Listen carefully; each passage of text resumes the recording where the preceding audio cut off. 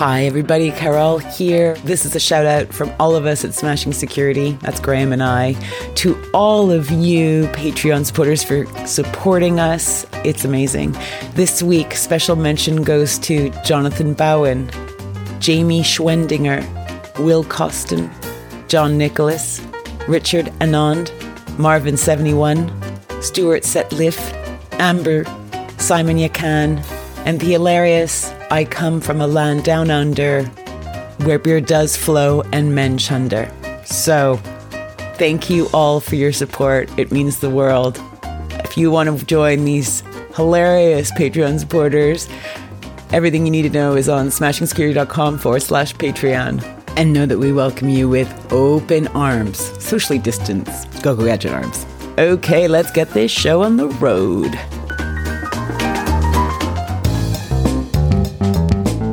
Do you actually know what Wu-Tang means, as in the Wu-Tang Clan? You can't say the word, can you? Wu-Tang Clan. Yes, I'm saying that correctly. It sounds like you're saying Wu-Tang Clang. Oh. Yeah. Oh, no, but it has a G on the end. No, it doesn't. Yes, it does. It's Wu-Tang Clang. Right. No. Clang doesn't have a G on it. Okay, Wikipedia. Okay.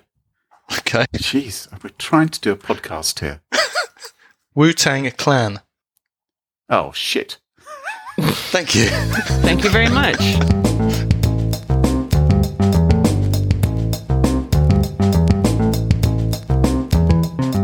Smashing Security, Episode 202, The Wu-Tang Clan, Are Among Us, with Carol Theriault and Graham Cluley. Hello, and welcome to Smashing Security, Episode 202. My name's Graham Cluley.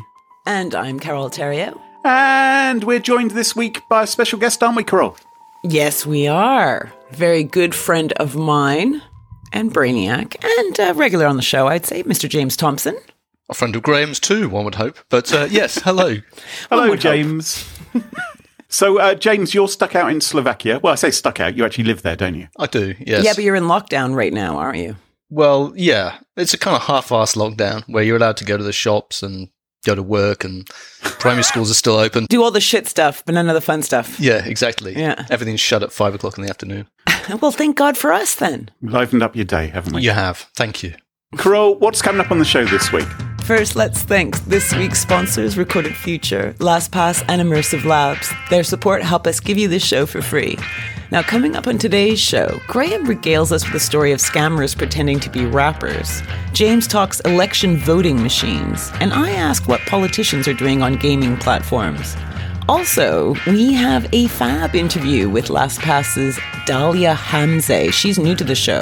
She's a security engagement manager, and she talks frankly about how she got into security and gives us a few fresh ideas on how we can communicate it to others. All this and much more coming up on this episode of Smashing Security. Now, chums, we've all heard of identity theft, haven't we? We're all familiar with that. No, never. No. Have we talked about it before? It was a rhetorical question. I wasn't really expecting you to answer. Oh, right. I'll just shut up. Sorry. In an untrue way. No, you can jump in if you want, Carol. But of course, identity theft is when someone pretends to be someone they're not, with naughtiness and fraud in mind. But have you ever heard of people pretending to be a rap band? People who might pretend to be a rock group or some sort of artiste, but in fact, they're not really the real thing. No, have you? Yes, I have, and I'm going to tell you about some now. Okay, here we go. I'm going to tell you about a couple of chaps. One of them, his name is, and these are their real names, Aaron Barnes Burpo. Come on, it's very juvenile to laugh at somebody's name. I'm sorry, Graham, that is not anybody's name. It is Aaron Barnes Burpo and Walker Washington. And these two chaps got into a little pickle. They got themselves into a sticky pickle because TM Qualterio. What they found themselves doing was they rented a Rolls-Royce Phantom limousine. And having rented this Rolls-Royce Phantom limousine for a not inconsiderable amount of money, in fact, they actually spent nearly $60,000 renting this Rolls-Royce Phantom limousine. For how long? Well, Do you know, I've actually been in a Rolls-Royce Phantom Have limousine you? before. Yes, I have. Was it with a couple of rappers? A mutual friend of James and mine once came to my work and picked me up because he's a car journalist. And, I think I know who that is. And we went for lunch. And inside the logbook, it had already been driven by someone like Sophie Dahl. And Robbie Williams had rented it the week before. Oh, I hope he cleaned up afterwards. Yeah, I'm up with the big crew. This is the kind of company we move in. That's right. Very impressive. Well, on this particular occasion, it was Messieurs Barnes Burpo and Washington who took this limousine. I would love to see their name in the book. Well, that interesting. Yes, what name would they put in the book? Because what they did was they pretended to be other people because they used other names. One of them pretended to work for Rock Nation. Are you James, you're down with the kids. Are you familiar with Rock Nation, the music company run by Jay-Z? I am as unfamiliar with Rock Nation as I am with Aaron Barnes Burpo. James is very aware of Huey Lewis and the News. Other than that, No, those heights have never been scaled since. that's right. Well, maybe you are more familiar with the Wu-Tang Clan. The Wu-Tang Clan, one of the Is that like the Wuhan clan? Is that no? no, it's do you actually know what Wu-Tang means, as in the Wu-Tang Clan? No. You can't say the word, can you? Wu-Tang Clan. Yes, I'm saying that correctly. It sounds like you're saying Wu-Tang Clang. Oh. Yeah. Oh, no, but it has a G on the end. No, it doesn't. Yes, it does. Oh, well, not in your notes. Well, you shouldn't be reading my notes. It has a G on the end. At first, I thought it didn't have a G, but it has a G. It's Right. Wu-Tang Clang. No. Clang doesn't have a G on it. Clang. Okay, Wikipedia. Yeah. Okay. Jeez, we're trying to do a podcast here. 202 episodes. And now, is anyone else looking? I'm looking. Wu-Tang Clan. Oh, shit. Thank you. Thank you very much. This is where you say you were right, Crawl. I apologize. You were right. What's confused me is that Tang has a G on Yes, it. yes. Wu-Tang Clan. Yeah. Okay, do you know what Wu-Tang means? Wu-Tang? No. Witty, unpredictable talent and natural game. So if you ever hear of the Wu-Tang Clan, that's what they are. Now, I'm quite familiar with these two, right? Sounds it. I'm quite familiar with this group. And I'm a big fan, actually, of the Wu-Tang Clan, which people may not realise. I remember the good old days of Method Man and Ghostface Killer and Inspector Deck. Remember that? James, remember Master Killer? I've no idea what you're talking about. And they haven't been the same since Old Dirty Bastard passed away, have they? Oh, no, of course. Yeah, Now you mention him. Yeah. Well, many's the time I've put fish scale on my decks and recognised the influence of big... Hang on, I'm just reading On this. your decks? I'm reading this piece of paper. The influence of Big Daddy Kane on their art. I'm lying, of course. I know nothing of the Wu-Tang Clan. My wife, however, does. I said to her, I'm going to be talking about the Wu-Tang Clan later, and she said that's not how you say the name. But she did say that she had some of their CDs, and she's regularly bopping around, jumping up and down like Zebedee, reeling off. And she told me some names of their famous songs, like she said there's a really good one, she said, called Dog Shit. So anyway. Did you listen to this Dog Shit song? She did play a little bit of it. It was like a rap, so it's not really my cup of tea. Right.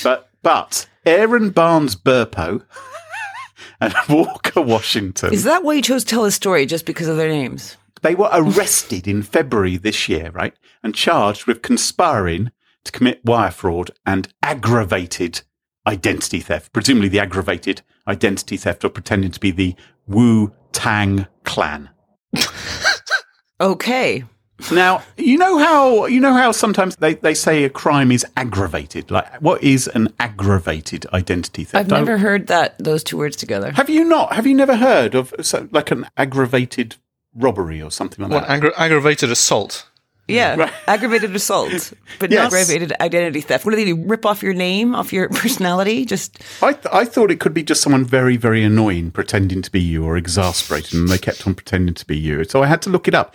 And so this is my little bit of education for everyone listening. Maybe everyone knows this.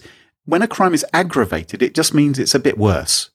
So it's more serious than it would otherwise be. So that's why if you ever hear Americans talk about aggravated something. So this is serious identity theft rather than crappy Serious identity theft. Exactly. And I imagine because of the amount of money involved, because they did obviously defraud quite a lot of money out of this limousine company because they didn't pay them real money. They just rolled in pretending to work for JZ. Oh, so this is what it's all about? Yes. They just walked in, said, hey, we're the Wu-Tang Clan. Yeah, 60K. Yeah, no problem. Throw in the champers.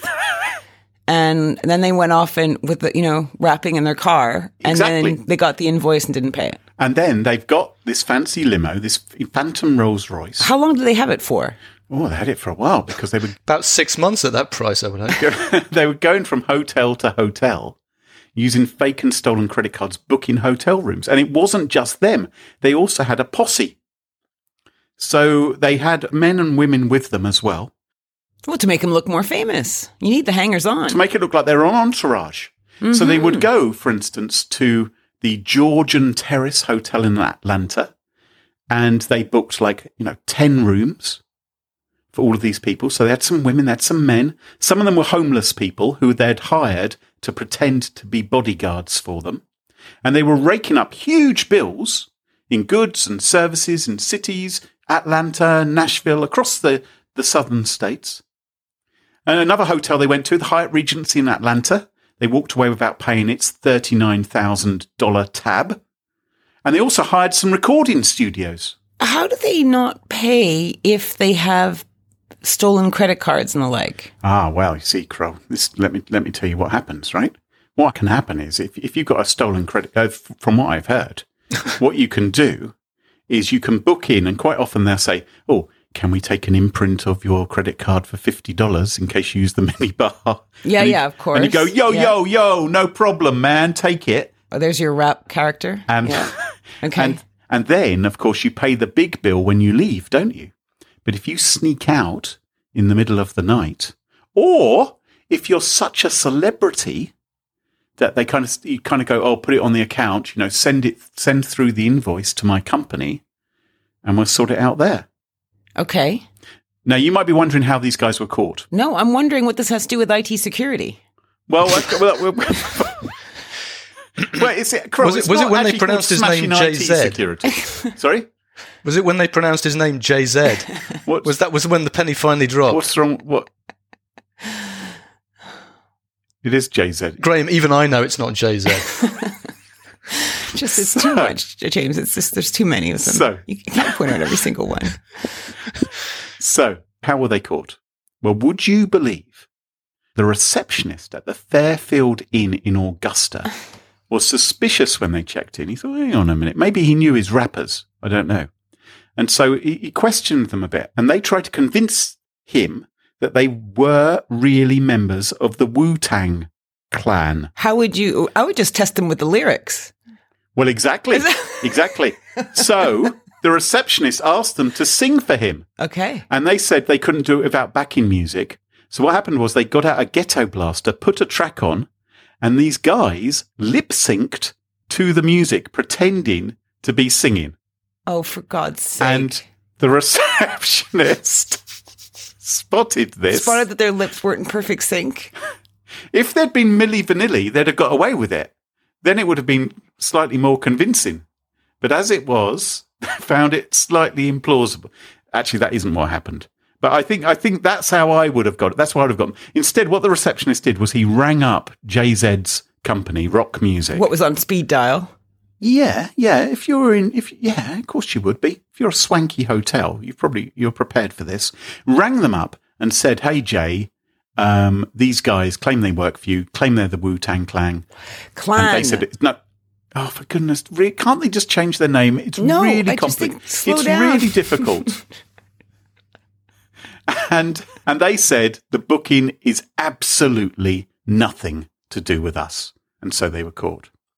So the whole point of this story is about what happens when your credit card details get stolen. You might think they're being stolen by some lowlife to score a deal down some dark alleyway, but in fact they might end up in the hands of someone who's planning to perpetrate a Wu-Tang scam. And so... I think that was his punchline. And so these guys have been nabbed. They've now pleaded guilty to conspiracy to commit wire fraud. They face up to, get this, they face up to 20 years in prison. Presumably because of the amount of money that they racked up. It's quite hefty, isn't it? The guys who are homeless, the homeless bodyguards, they've got away scot-free. And I think that's a little bit unfair because those guys, if they're really homeless, 20 years, I don't know what it's like in a federal prison. I imagine it's not very pleasant. But even so, something to think about. So that is... Okay, can I just... Yes. So Yes. as a person whose credit card details might be stolen, say Yes. I were someone who had been, caught up in this little rigmarole, I probably wouldn't have to pay out, right? It would be the credit card company that would have to pay out on that. Well, hopefully, yes, indeed. Yes, but Carole, you have to understand that even if the credit card company pay out, we all end up paying in the end. Yeah, no, thanks. Thanks for that. Right? No, but it's an important point, isn't it? It's not as though there aren't victims of this. And we all suffer as a result of these kind of scams. Stop claiming this is a victimless crime, because it's not, is it? Well, I don't know. I mean, I don't think it's a victimless crime. I just think from a view of someone whose credit card might be stolen, you'd be worried more about being liable in these instances, right? And I guess that's what I'd be wondering. Like, I'm sure you've done that research. So what do our listeners need to take away from this?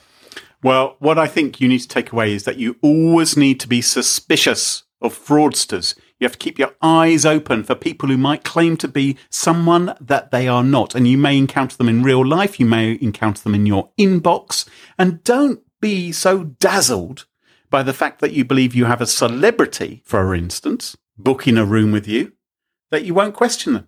So don't be afraid to question. Don't be afraid to double check. Don't be afraid like this receptionist at the Fairfield Inn in Augusta wasn't afraid to ring up rock music and confirm that they really were who they claim to be. And who do they claim to be? The Wu-Tang Clan. Very good. Well done, Graham. You got that. Honestly, I think this guy had a good enough name to begin with. I don't know why he was impersonating other people. Aaron Barnes Burpo. James, what story have you got for us this week? Well, as you may be aware, the Americans are holding a presidential election next week. And I am always in awe of the fact that Americans love tech. I mean, how else can you explain voting machines? Now, you might be aware that when Americans go to vote, for the most part, they do not put a cross in a box in the method, with which we are familiar, but they go and either prod a computer screen or in some cases pull a lever. You might recall that back in 2000, there was a disputed presidential election which came down to a few hundred votes in Florida. The hanging chads. Exactly, the hanging chads. No, but not just the hanging chads, the dimpled chads, the pregnant chads, the open and closed doors. There's a whole kind of lexicon that developed out of this crisis, which was partly to do with, there was a whole series of issues, but one of it was bad ballot paper design and also these devices that people used to punch holes in cards. In the wake of that fiasco, they decided to upgrade their voting systems.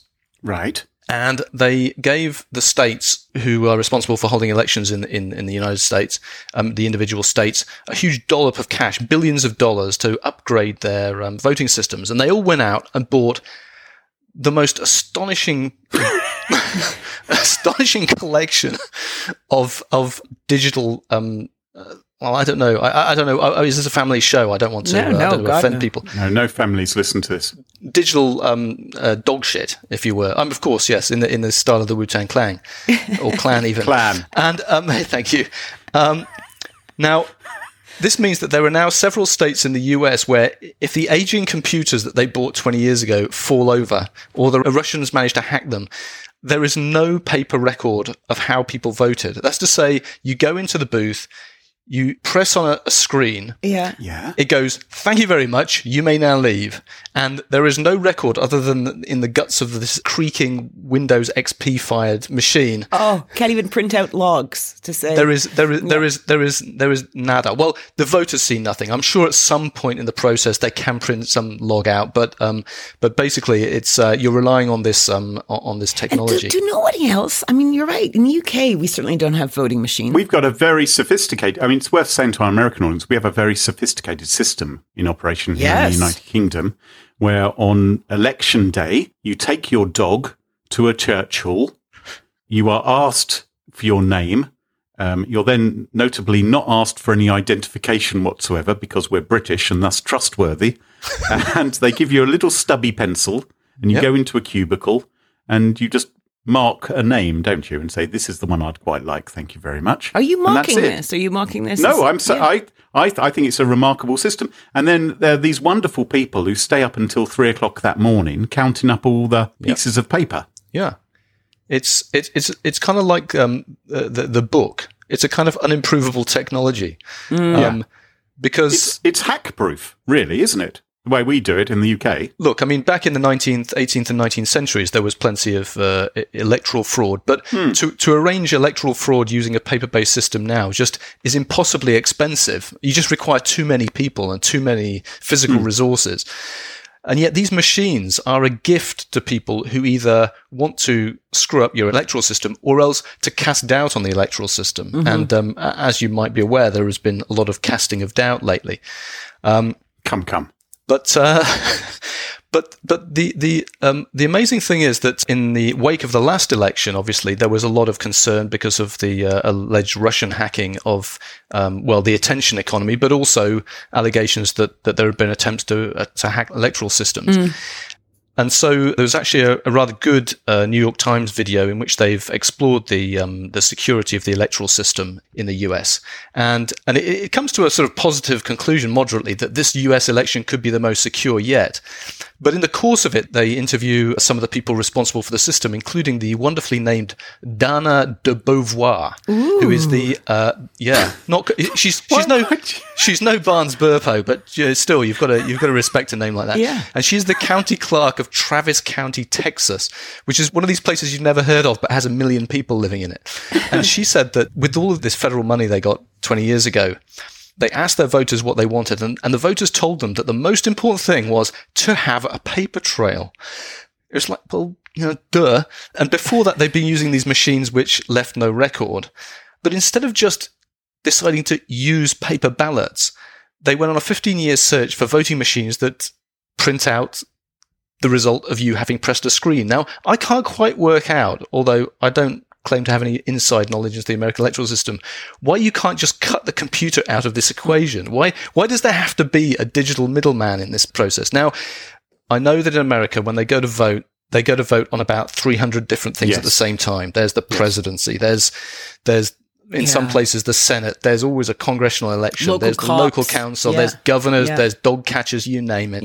Judges even. I mean, they elect judges. Don't ask me how that works. But the problem is that there's this mishmash of systems, almost all of which rely at some level on a machine either to vote with or to count the votes or to do various other things during the process. And a lot of these are horribly underprotected.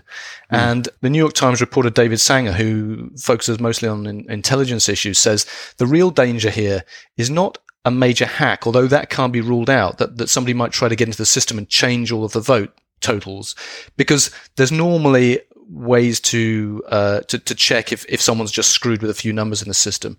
The problem is more of what's called a perception hack, which is where you just go in, you cause a few little screw ups here and there, and then you get your Twitter bot armies to go in hard and say, that's it, the whole thing is corrupted. You can't trust the result.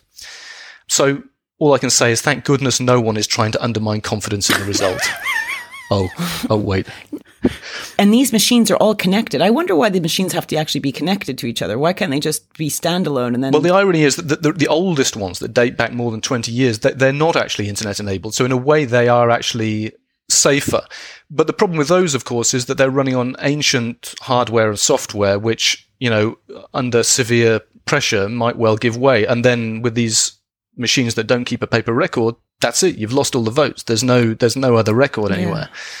I mean, of course, we've seen in the last few weeks, there have been, I think now 60 million people have voted early in the US. And that's partly because they, for no very good reason, but mainly because of the propaganda of one side, a certain Donald J. Trump. Not that the mail-in ballots aren't correct, but that they won't be validated in the same way. So they've actually been queuing up. You might have seen these amazing videos of people queuing for hours on end just to vote early so that they know that their ballot has gone into the box and can't be later kind of ruled invalid. I can't understand that either. How can there be lineups like so far ahead of the election? Because there's so few stations, or because it takes so long to fill in the 80,000 different things they have to fill in for all the different... I think a lot of the places where you can make your vote have been shut down, haven't they? There's an absence of opportunity. So we might, for instance, have to drive up to Chester if we wanted to vote here in Oxford. I'd have to walk across the street. Well, yeah, but I'm saying if we had a similar situation to what's going on in America, you may require quite a trip. Yeah, there have been a series of efforts to, well, I mean, these are allegations, but I think they're pretty well substantiated to limit access to voting.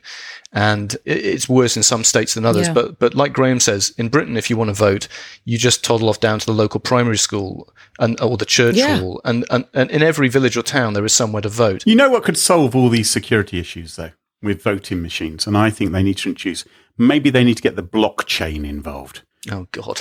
Or pen and paper. Maybe go back old school. That is my proposal. Luddites, unite.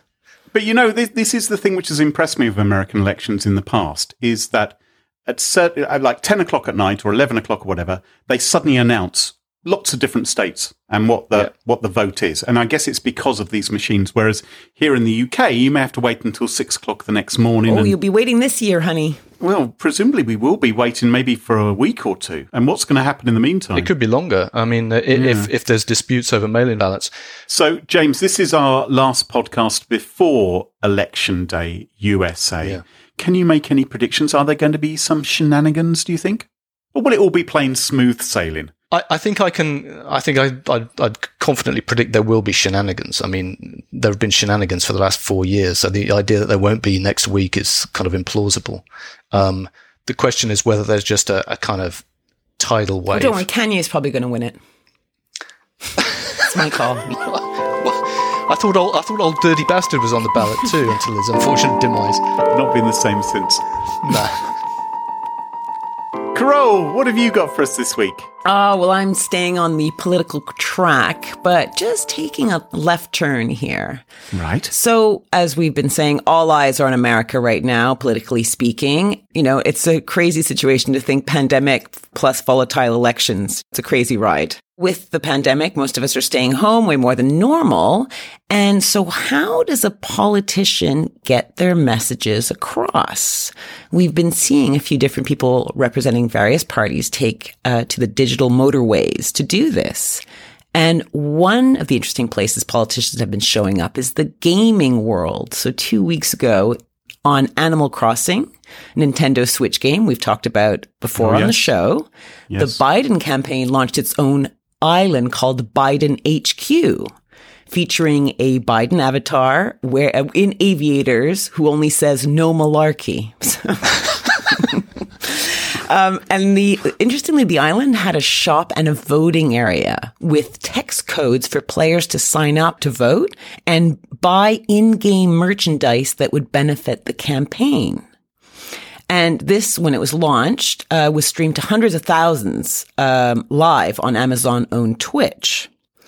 And then again, last Tuesday, we saw 2 U.S. Congress members, Alexandria Ocasio-Cortez and Ilhan Omar, take to Twitch's very popular game called Among Us. Do you guys ever heard of it?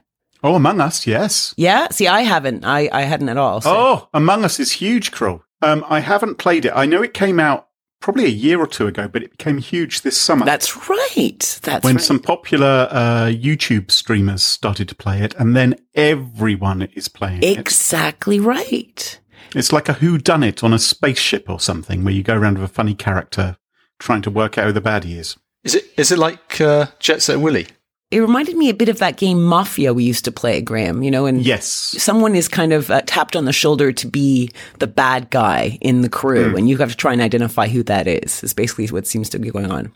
Now, anyway, AOC, as we'll call her, Alexandria Ocasio-Cortez, AOC, 4 minutes in to her Twitch game, she admits she's no gamer, right? So it's not like she's a diehard gamer and this is her space. This is in her wheelhouse. Yeah. And she didn't just kind of do a kind of fly by the seat of her pants kind of public affair. When a politician shows up, does a quick shimmy, yells a few things, shakes a few babies, kisses. Oh, I did that wrong. Shakes a few babies. Shakes a few babies, kisses a few hands. You know what I mean. Carol, you're not supposed to do that. Don't shake the baby. That's why I'm not a politician. She played not for 5-10 minutes, but for 3.5 hours. And during this entire time was utterly engaged in the game. Like she was totally engaged and she was totally engaging to watch. I watched it. Did you watch all of it? No, I didn't watch all of it, but I saw some of it, yeah. Can I ask, as a spokesperson for somebody who knows nothing about computer games, is this one of these games that you can start playing relatively easily as opposed to some of these, these ones sometimes they talk about these esports games and there's a shot of these kids playing these games and it's just completely baffling to anyone who doesn't know how these games work. It's not one of those. You could definitely play Among Us. Yeah. games. Right. It's like a party game. Like you play with other people and you can play in the same, like, if we were to, hanging out together, we could play together, you and I, or we could get remote players and Graham could join us and other people. And you have like a spaceship, you're preparing it for departure, with your crew. So AOC could just dive straight in and just right. And she called like certain like big high profile gamers to come and be on her team, right? So she was playing with a lot of the hot shots in the Twitchosphere and the Among Us sphere. And as they call it. Now, this is, as Graham said, one of the hottest games in the US. Worldwide in September alone, can you guess how many times it was downloaded? Is it more or less than 2,000? It's more than 2,000. I never want to go in too high, you see, because that ruins your drama. I don't know. Try. Just go high. Was it more or less than 1 million? It was downloaded nearly 84 million times in 1 month. By Jove. Yeah, big. Yeah. Her own stream attracted at one point more than 400,000 viewers. Right now, of course, you can go see this. This was just for the live show. And this made it the third most popular stream on the site. So not bad for a first try. And she's now like one of the most followed Twitch streamers who exists, I believe. Yeah, she came in, hot and fast. Yeah, she's that's how I want to join a new industry, I tell you. Do you think she might give up her political career now? I mean, she certainly got this in the back burner now, doesn't she? Now, Twitch isn't just used for the Dems. Republicans have a few channels too. The Republican convention was streamed on the platform a couple of months ago. And Donald Trump has his own account. The best is yet to come. Yes, the best is yet. Oh my God. Was that as popular as AOC playing Among Us? There's a market for that stuff, Graham. I would quite like to see Mike Pence or William Barr. I'd like to see them playing Metal Gear Solid or something like that on Twitch to attract the kids. That'd be great, wouldn't it? Okay, so whilst the Republicans have been on these channels, they haven't used it in the gaming sphere. They kind of do it to show off latest video campaigns or news segments that are favorable and that sort of thing. Yeah, boring. As this is a security show, right, I'm going to get to it. So 2 days after AOC and Omar's Twitch game was streamed, Among Us was hit by a spam attack. Ooh. And it affected most of the gaming community that were playing online, according to Engadget.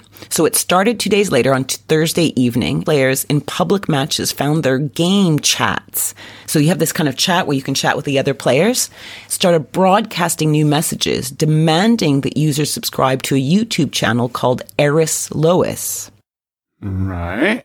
Now, in various permutations of the message which were being dumped and spammed out on these public broadcast messages, Loris threatens to hack your device or blow up your phone if you don't subscribe to his YouTube channel. I'm imagining they're about 14 years old. Is that right? And it concluded with an unrelated Trump 2020 at the end.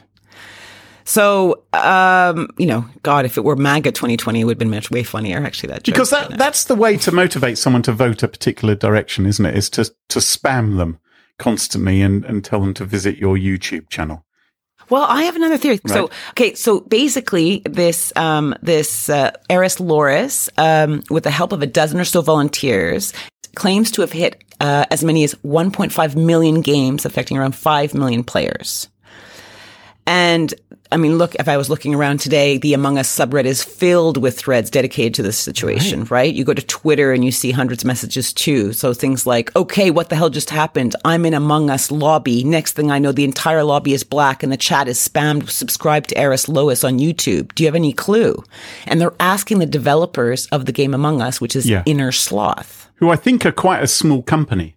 Don't take all my lines away from me. Oh. I'm sorry, you've researched this already. Okay. Shush. Now, if you play Among Us today, people are all over chatting about this, and it was bad. The creator of the game, Inner Sloth, tweeted people asking them to stop playing the game until the problem was resolved. And they ended up pushing out an emergency server update to try and mitigate the problem. But there are still some people complaining on Twitter about it today, which is 4 days later. So maybe there's latency in the rollout. But one of the big problems is no matter how amazingly dedicated the Among Us dev team Inner Sloth is, they're only a 3-person band. Right. And as you were saying, it was released 2 years ago. Mm-hmm. And by when did they have millions in play? It was the summer that it went crazy with the pandemic. So millions and millions of people started playing after some streamers were like, hey, this is cool. And yet they haven't built their team. So how can a handful of developers manage such an environment? Like, it doesn't scale if shit hits the fan. And I don't know if that's very responsible. Can I ask a Luddite question? Yeah. How can this guy screw up your phone just from you playing a game you downloaded on it? But the game, I think, uses your phone as well, right? So I don't know if it can screw up your phone other than just make it spam, spam, spam, spam. And you probably ruins just the game. Okay, well, that's a small loss. I think I can just delete that game. I might be wrong. I didn't think there was even a smartphone version of the game. No. There definitely is. Android and iOS. You can play it on all of them, yeah. Oh, okay. Yeah. Surprised my son hasn't already downloaded it then. So meanwhile, so these guys have 3 people, and seeing how they handled it, watching how quickly they tried to manage this problem was good. But this is not the first time Among Us has been hit by some kind of crap. There's lots of complaints online about, hey, people have workarounds or people are cheating. And there's this 3-person band trying to handle it all. Now, meanwhile, gaming publication Kotaku reached out to this Eris Loris, who claimed responsibility for the spamming spree. And like many hackers, he says he does not regret pissing off a boatload of players because that was his goal. Oh, so he admits it was him. Yeah. And if you go see his Twitter, it is, you know, when you were saying earlier, someone says, oh, he sounds like a 14-year-old guy. Yeah. I think you might be right. I think you might be right. There's huge threads on Twitter, all him responding to everybody. So really enjoyed the day, it seems. But how do you know from that he's 14? Is he like posting pictures of Heather Locklear or something? No. I'm just guessing from the way he talked and the way he was responding to people. I didn't get a feeling of a very mature mind. I see. I may be wrong. He's not my bud. So he says, so according to Kotaku, he said, I was curious to see what would happen and personally found it funny. The anger and hatred is the part that makes it funny. If you care about a game and are willing to go and spam dislike some random dude on the internet because you can't play it for 3 minutes, it's stupid. So he's claiming, I just ruined your game for a bit. What's your big deal? But users are not happy. People have even been giving online thumbs up to people trying to dox this Eris Loris.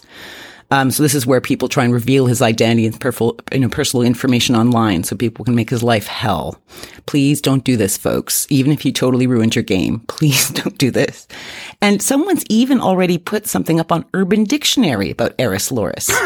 Quote, a fat nobody who hacks innocent people Among Us games for clout. Oh, my game is botted by Eris Loris. So there you go. Oh. Charming. I think I'd rather work Burpo into that line than Loris. Aaron Barnes Burpo.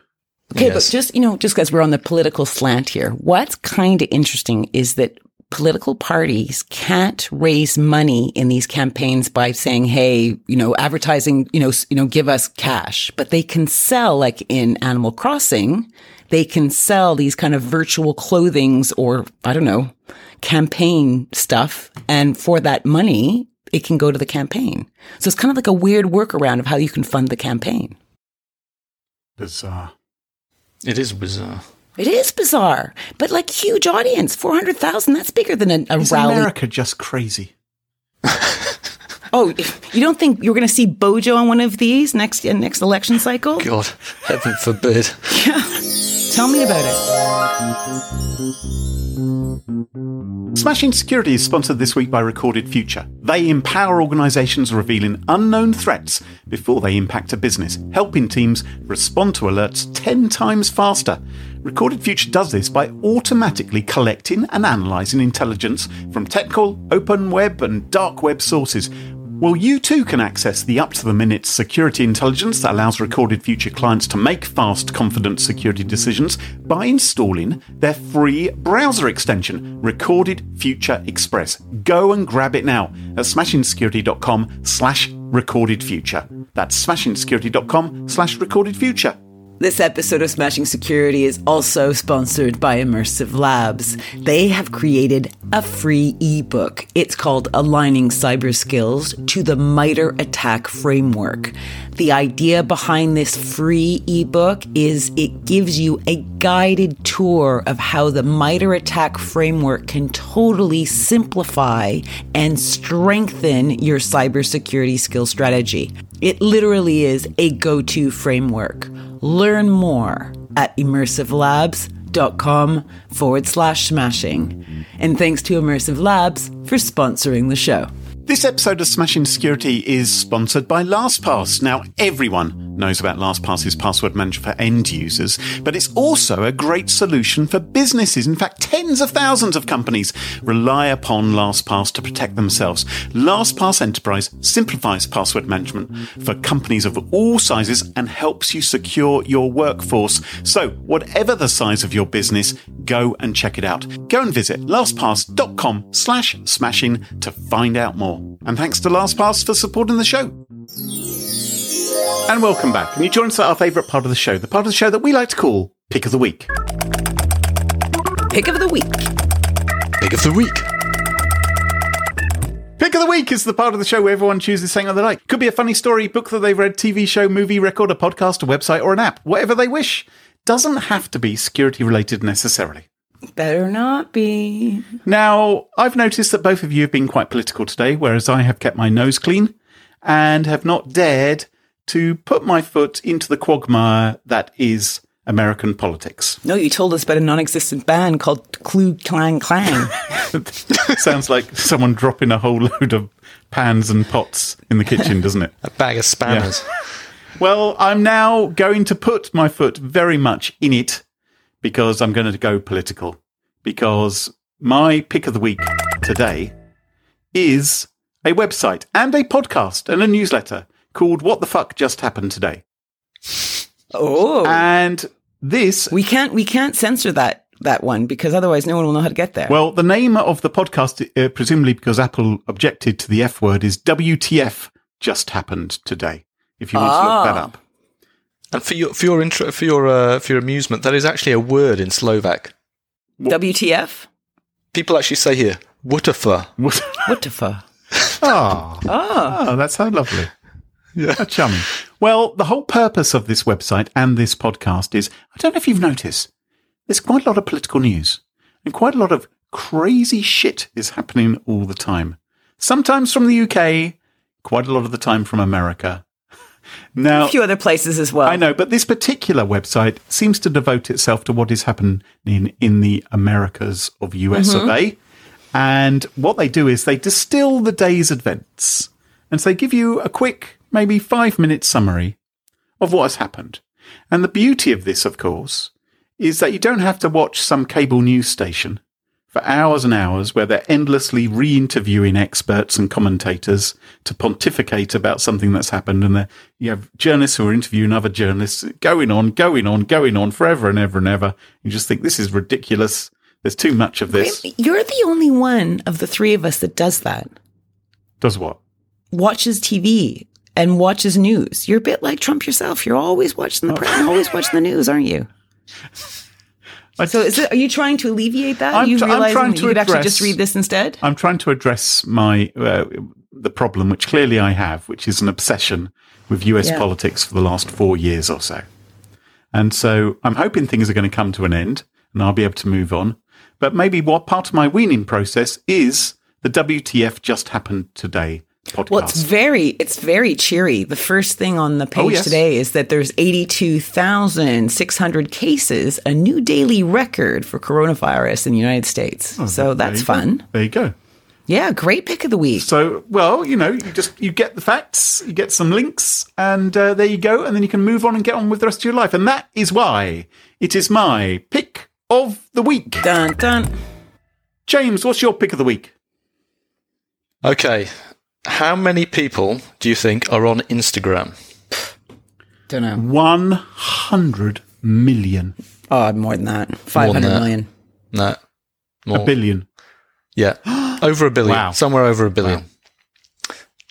But how many followers do you think you need on average on Instagram to make a living from, brand sponsorship, from companies giving you money or products to spruik on your feed? How many followers? Does it work by followers, I'm guessing?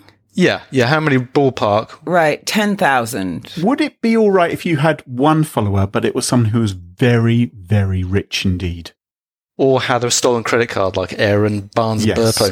Or had multiple personality disorder and had a different entry for each one. Tell us, how many followers do you need to make money? The ballpark figure is around 50,000 followers. Oh, okay. I thought 10. Okay, so... I'm getting close. But it depends where you are. Look, if you're here, then you could probably get by on about 10 or 20. But in a big country, probably 50 to 100.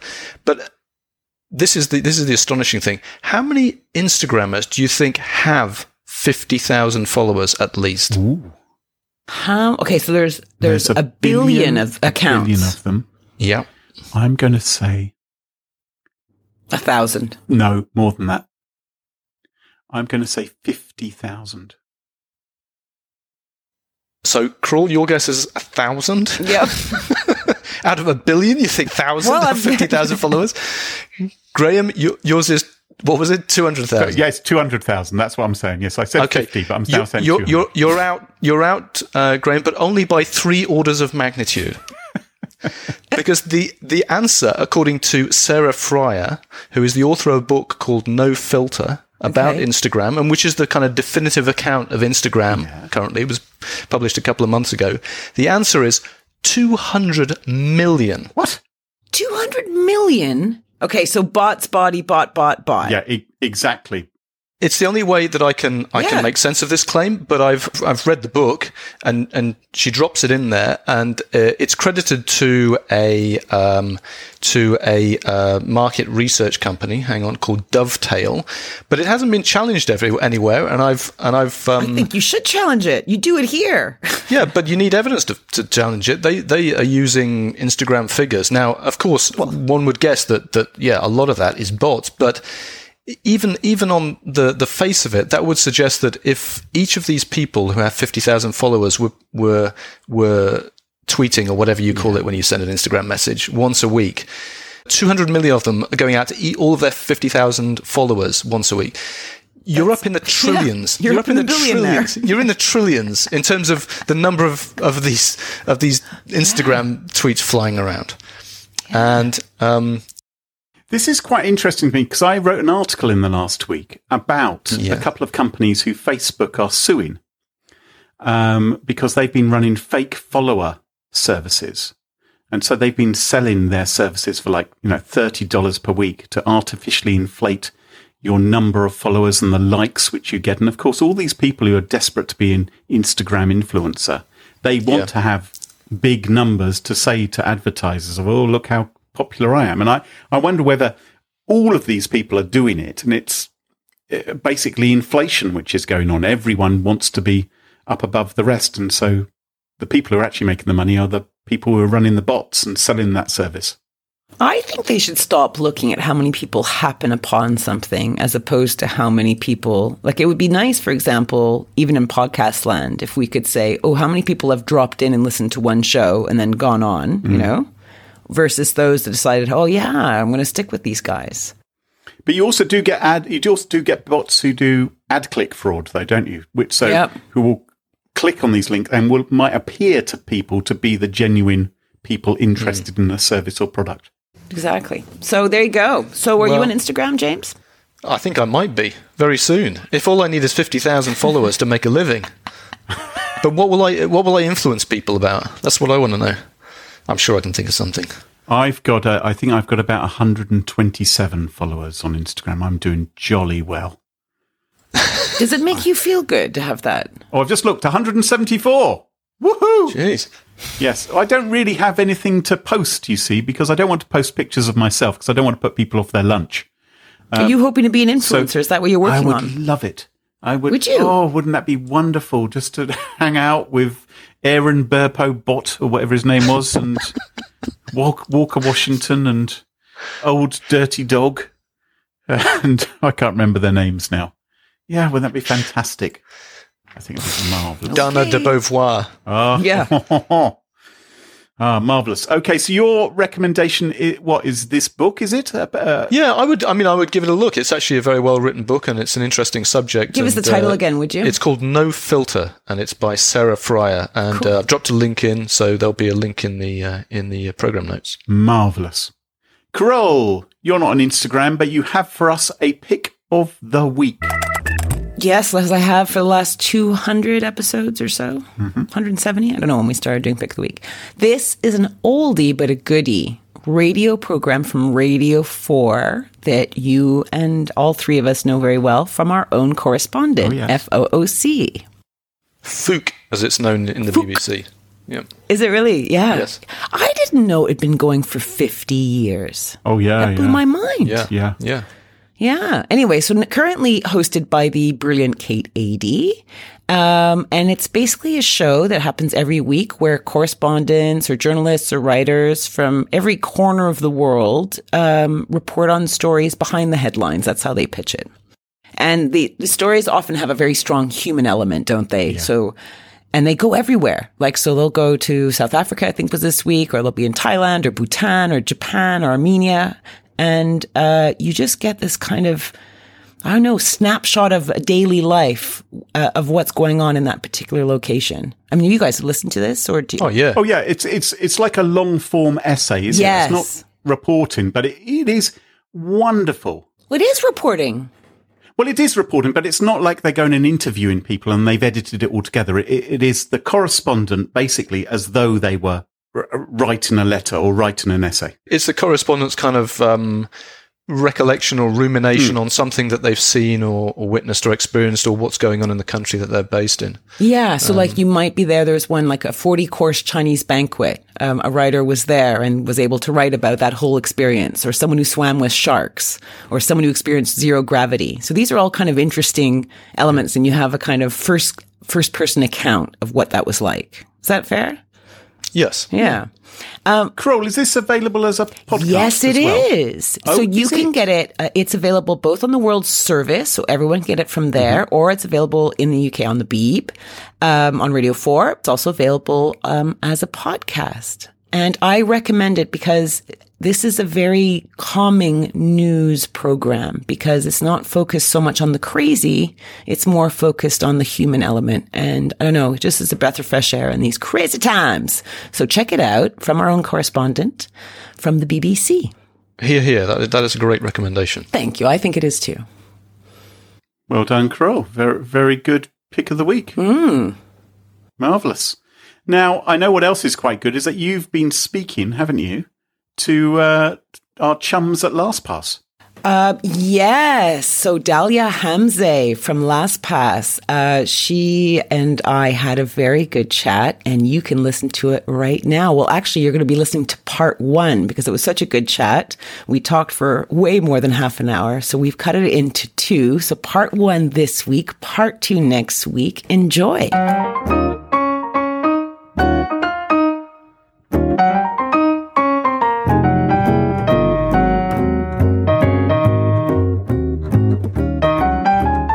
Okay, Dalia. This is Dalia, everybody. She's a senior security engagement manager with LogMeIn, or what people also know as LastPass. And obviously, like the rest of us, she wasn't born in the cybersecurity world, right? So when did you first get into cybersecurity, Dalia? So I graduate college and I'm like, I'm going to be my own boss.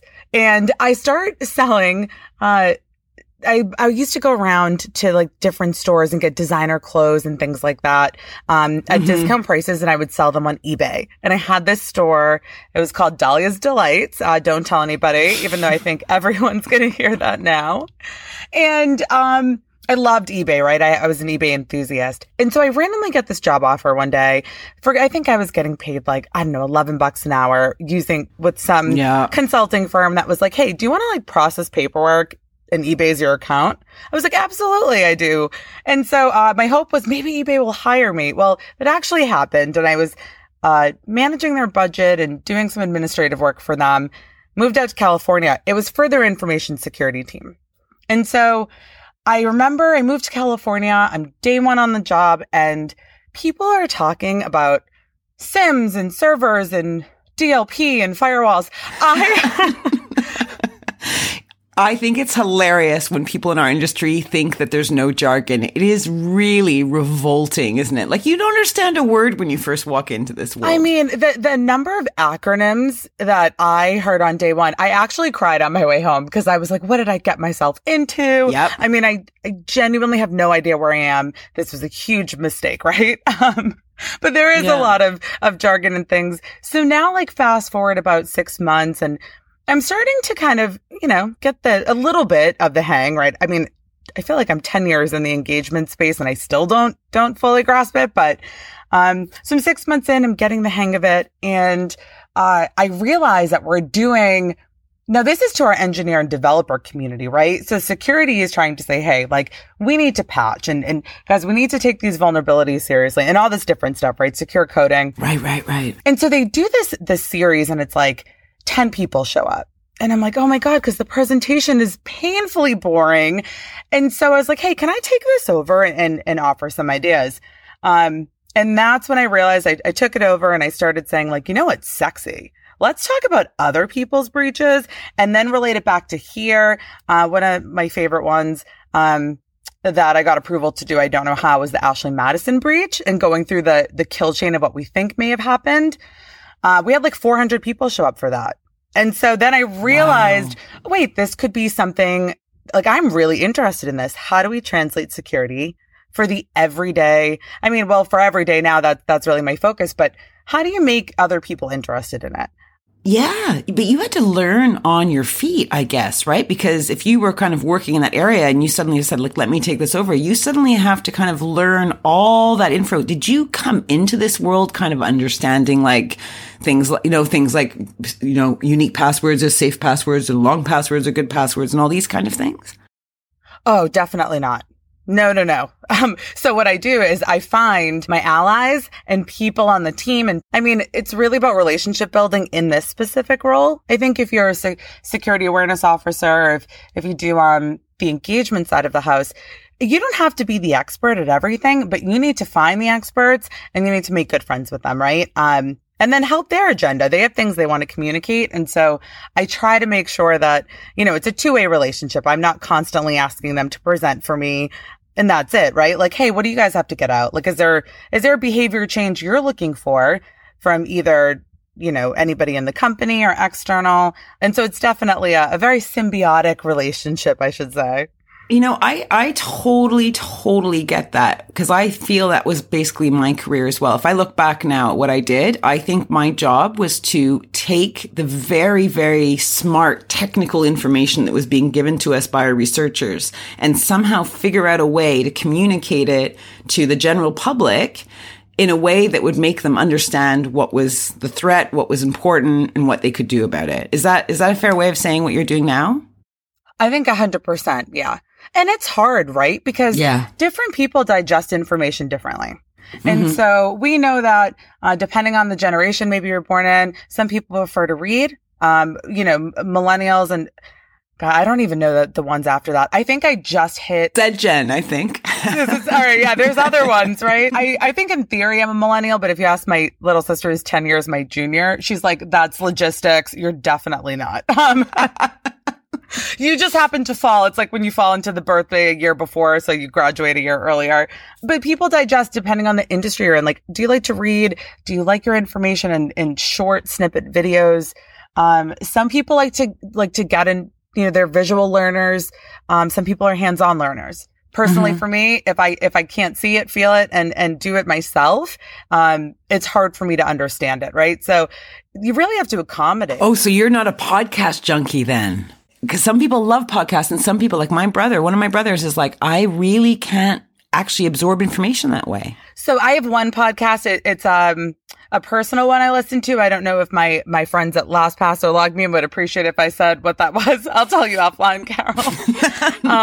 It's a great podcast. But when it comes to like education and for security, let's say, it's really hard for me to understand like a security concept or a technical concept unless I can actually like see it, feel it, get my hands dirty in it type thing. Yeah. So you're basically trying to identify how people learn and then package the messages they need to learn in a way that's easy for them to digest. Like you're just trying to, grease the wheels, to make sure they get the message as clearly as possible. That's it. Yeah. And all sorts of different mediums. Yep. And I mean, I think too, whatever communication channel that as security professionals we try to use, I think there's one thing they should all have in common, right? When it comes to the messaging, we love to kind of put the fear, security professionals, sometimes we put the fear in, if you do this, things are going to crash and burn. And I think sometimes taking a different approach, and I don't say security professionals as in all inclusive, but I think sometimes it's taking the approach of like, here's one or two quick, simple things that you can do, like little bite-sized pieces of digestible information, right? And not the whole gamut. So like focus on one thing. Like, is it passwords? Is it whatever it may be? And just like one or two easy things that our end user can do at home or at work or whatever it may be. We are so cut from the same cloth. Even last year I did a talk to a bunch of security awareness professionals. I used the example of your car breaking down. I built a big story, but the idea was your car breaks down, you go to a mechanic, and the mechanic kind of looks at your car and goes, and then just rabbits off for, 30 minutes about everything that could be wrong with your car. And literally, if that happens to me, I just go blank. Like my brain just turns to mush. I'm not interested. And it's almost like I want to find a new mechanic. And so I totally get the mechanic you want is someone to go, what's the problem? This is what you need to do about it, right? And bite-sized. I'm totally with you on that. Yep. And that's actually a great, I might have to steal that. I love that. I love using the car. Spread the word. Because everybody has a car or has been in a car. So I love that. Again, relatable, right? Easy to understand. Everybody's been there. I love that. Yeah, totally. Okay. So maybe we can dive in because, our listeners here are thinking, some of them are thinking, okay, what are these bite-sized tips, Dahlia? So the message actually that I probably would have shared pre-COVID is going to be a little different today. So, given that most of us are now working from home security, right? Securing your home network, which actually then really is securing your corporate confidential information as well. Like there's a blurred line there now. And so I would say that if you're like, where do I start? I don't know what security is and I don't know how to, like, I don't know about any of this. My first suggestion would be, let's take a look at your home technology, your home Wi-Fi, your router, even your personal computers. are all of these things up to date? So for our listeners, those little annoying, pop-ups that say, would you like to update this now? You just do it. I know they're really painful. important. Listeners, remember when you were little and your mom would say, no, you really need to wear a coat because it's really cold outside. And you're like, I don't want to wear a coat. And you're like, I know you don't want to wear a coat, darling. You really need to wear a coat because it's really cold outside. It's that kind of message. Just do it. Trust us, please.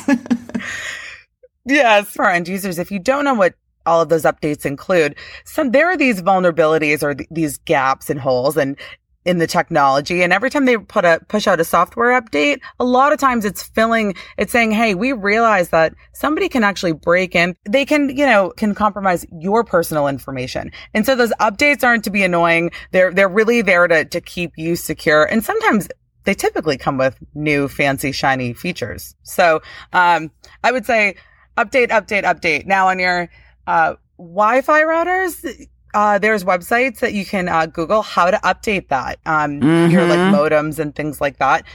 That's not going to give you a pop-up. So you have to be a little proactive there. But I'd say get your home network secure. That'd be my first one. Actually, you're making a really good point. So the reason that Dahlia has to say that is because everyone has a different type of router, right? And they all have their own configuration options on it, which makes our jobs really difficult to try and give super clear advice. But the trick is to go see what configuration options they offer you and try and set it to be as secure as possible without, totally impacting your usability, right? So you're trying to be as safe as you can. Same way as you are in a car. You put a seatbelt on, you use your brake, right? So it's the same kind of thing with configuration options. So don't assume that the default options are the safest options. Oh, no. You know what, Carol? Thank you, because you just brought me to a second point. You said the word default. Default passwords. So a lot of times go to whatever your local, here in the US, it's Best Buy. Yeah. Yep. And you go and you get a brand new Wi-Fi, router, modem, and you set it up. A lot of times they have these default, credentials, which is your login and your password. Let's say it's admin for the password and admin for your login. If you don't change that, these passwords are actually posted on the manuals, online. Like if, let's say you lose your paper manual, you buy this thing and then you want to go online. So everybody knows that this is the password. So anybody can, in theory, break into your network. So, changing default credentials. Carol, you said the word default and I was like, that's the word I was looking for. We're on the same wavelength. Yes. I love it. So change the default credentials. That is so important. So important because really your password is your first step. Your first line of defense into anything, really, any account that you have. Yeah, seriously. Yeah. So now we've got the router set up. People have changed their default password and settings. They've made sure it's up to date. What's next on the list? Now this is when we get into the could be anything, right? You're right. So what about all these IoT devices around the house? Like, surely we got to focus on those as well. This is where we get those blurred lines. So my dog's like, I don't want us to talk about that. They have, some beef with the doggy next door. They like to talk to each other sometimes back and forth. Yeah. They're like, yo, you stuck indoors? Yeah, I am. I'm stuck indoors too. No, seriously. Socks. Yeah, it does suck. Here's the challenge, especially now as people are working from home. To your earlier point, we have different devices. So you might, be an Android user. You might be an Apple user. You have gaming systems. I mean, there's a million things. I mean, our refrigerators talk to us now and tell us if we're out of milk, right? I don't have one of those super fancy ones, but there's a ton of IoT devices. And as a security organization, there's two things. We can't infringe on our employees' personal privacy, right? So all we can do, and you don't want to push and say, like, you guys have to do these requirements. It's your home, what you decide to do with your things. But a lot of times, if, let's say your fridge, or your Alexa or your phone is connected to your Wi-Fi, which is connected to your work machine, your corporate laptop, that's where the conflict of interest, that's where things start to get a little sticky. So here's what I would say is that offer the resources for people, put it somewhere public, like as simple as it sounds, find those websites that give everybody instructions on how to update pick 20 of the most common IoT devices you think you'd find in someone's house. I know Samsung does a lot of smart devices. Of course, Amazon and Google and all of those things. But I would say make it easy for the end user and kind of do that legwork for them. Because if you say, hey, we gave you a site with all of the resources you need to find your device and figure out how to update it, I think that would be helpful. Totally. So there you go, people. That is part 1 from Dalia Hamze. She is a security awareness professional at LogMeIn, and you will hear from her again next week with part 2 on what are the best tips to help you secure your home environment. Oh, that was excellent. I enjoyed that, Carol. I knew you'd like her voice. I don't know why you have to sound. I wish she'd do it with a bit more. Oh, that was great, Kroll. Good one. Excellent. Well done. I enjoyed that. Thank you, Dahlia. Oh, she's gone. Well, that just about wraps it up for this week. James, I'm sure lots of our listeners would love to find out more about what you're up to. Do you have any social media presence whatsoever? Nada. Not a lot. I love it. How does he live, Graham? How does he live? Well, apparently he's on Instagram, you know. I will be soon, don't worry. Everyone will have to follow us on Twitter at SmashInSecurity, no G. Twitter allows to have a G. And you can also join the Smashing Security subreddit. And don't forget, if you want to help the show, tell your friends about it. Tell them that you enjoy Smashing Security and recommend that they subscribe in Apple Podcasts, Spotify or Pocket Casts. Yeah, Graham's getting a little nervous that my other podcast is getting a bit too many likes. Oh, what's the name of your other podcast, bro? I don't even think we need to repeat it. Sticky Pickles. You already said it already anyway. Thank you, peeps, for listening each week, supporting our work, sharing it with your buds. And, of course, high five to this week's Smashing Security sponsors, Recorded Future, Immersive Labs, and, of course, LastPass. Their support helps us big time in giving you this show for free. Check out smashingsecurity.com for past episodes, sponsorship details, and information on how to get in touch with us. Until next time, cheerio. Bye-bye. Bye-bye. Thank you, guys.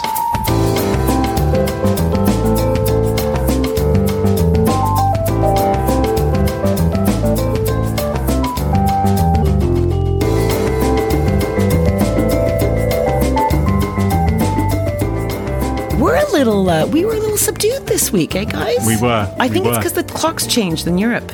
I think we're all a little bit more tired than we normally would be. It's got really... I'm in my little office and it is so dark and I'm not used to it being so dark. And, of course, I've got no lights on other than the Maybe we just need digital hugs from people. Maybe we're just being a little too lonely and locked downy. Yeah. Yeah. Oh.